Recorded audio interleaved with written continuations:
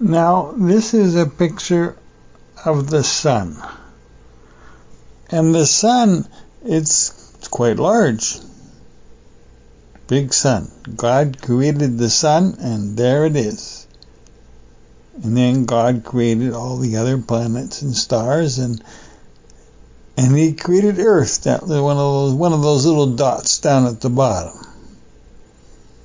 And I'm not sure. I think it takes 8 minutes for the heat from the sun to get to the Earth. And that's not quite as fast as your computer, but it's pretty close. Now, if that sun got a little warmer, then the Earth would get a little warmer. And the sun might get a little warmer just for a little while.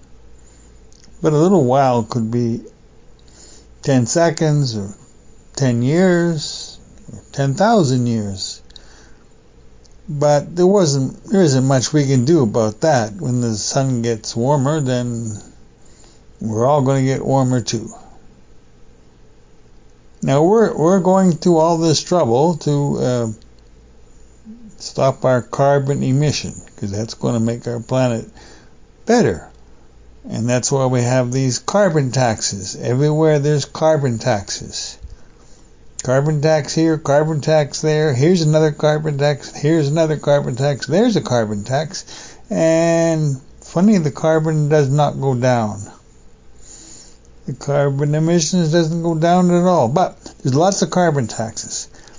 But the liberal government, I'm sure if they think deeply, they will develop a space program, and they will send a tanker truck, maybe 2 of them, to northern Ontario and get some water in those tanker trucks with the permission of the fish, of course. You have to have permission of the fish.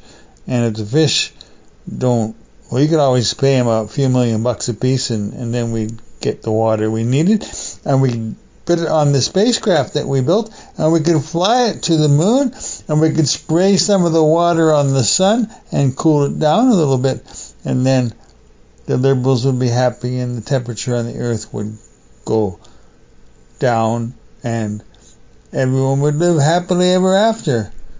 I think that would work, don't you? And that's all the time we have.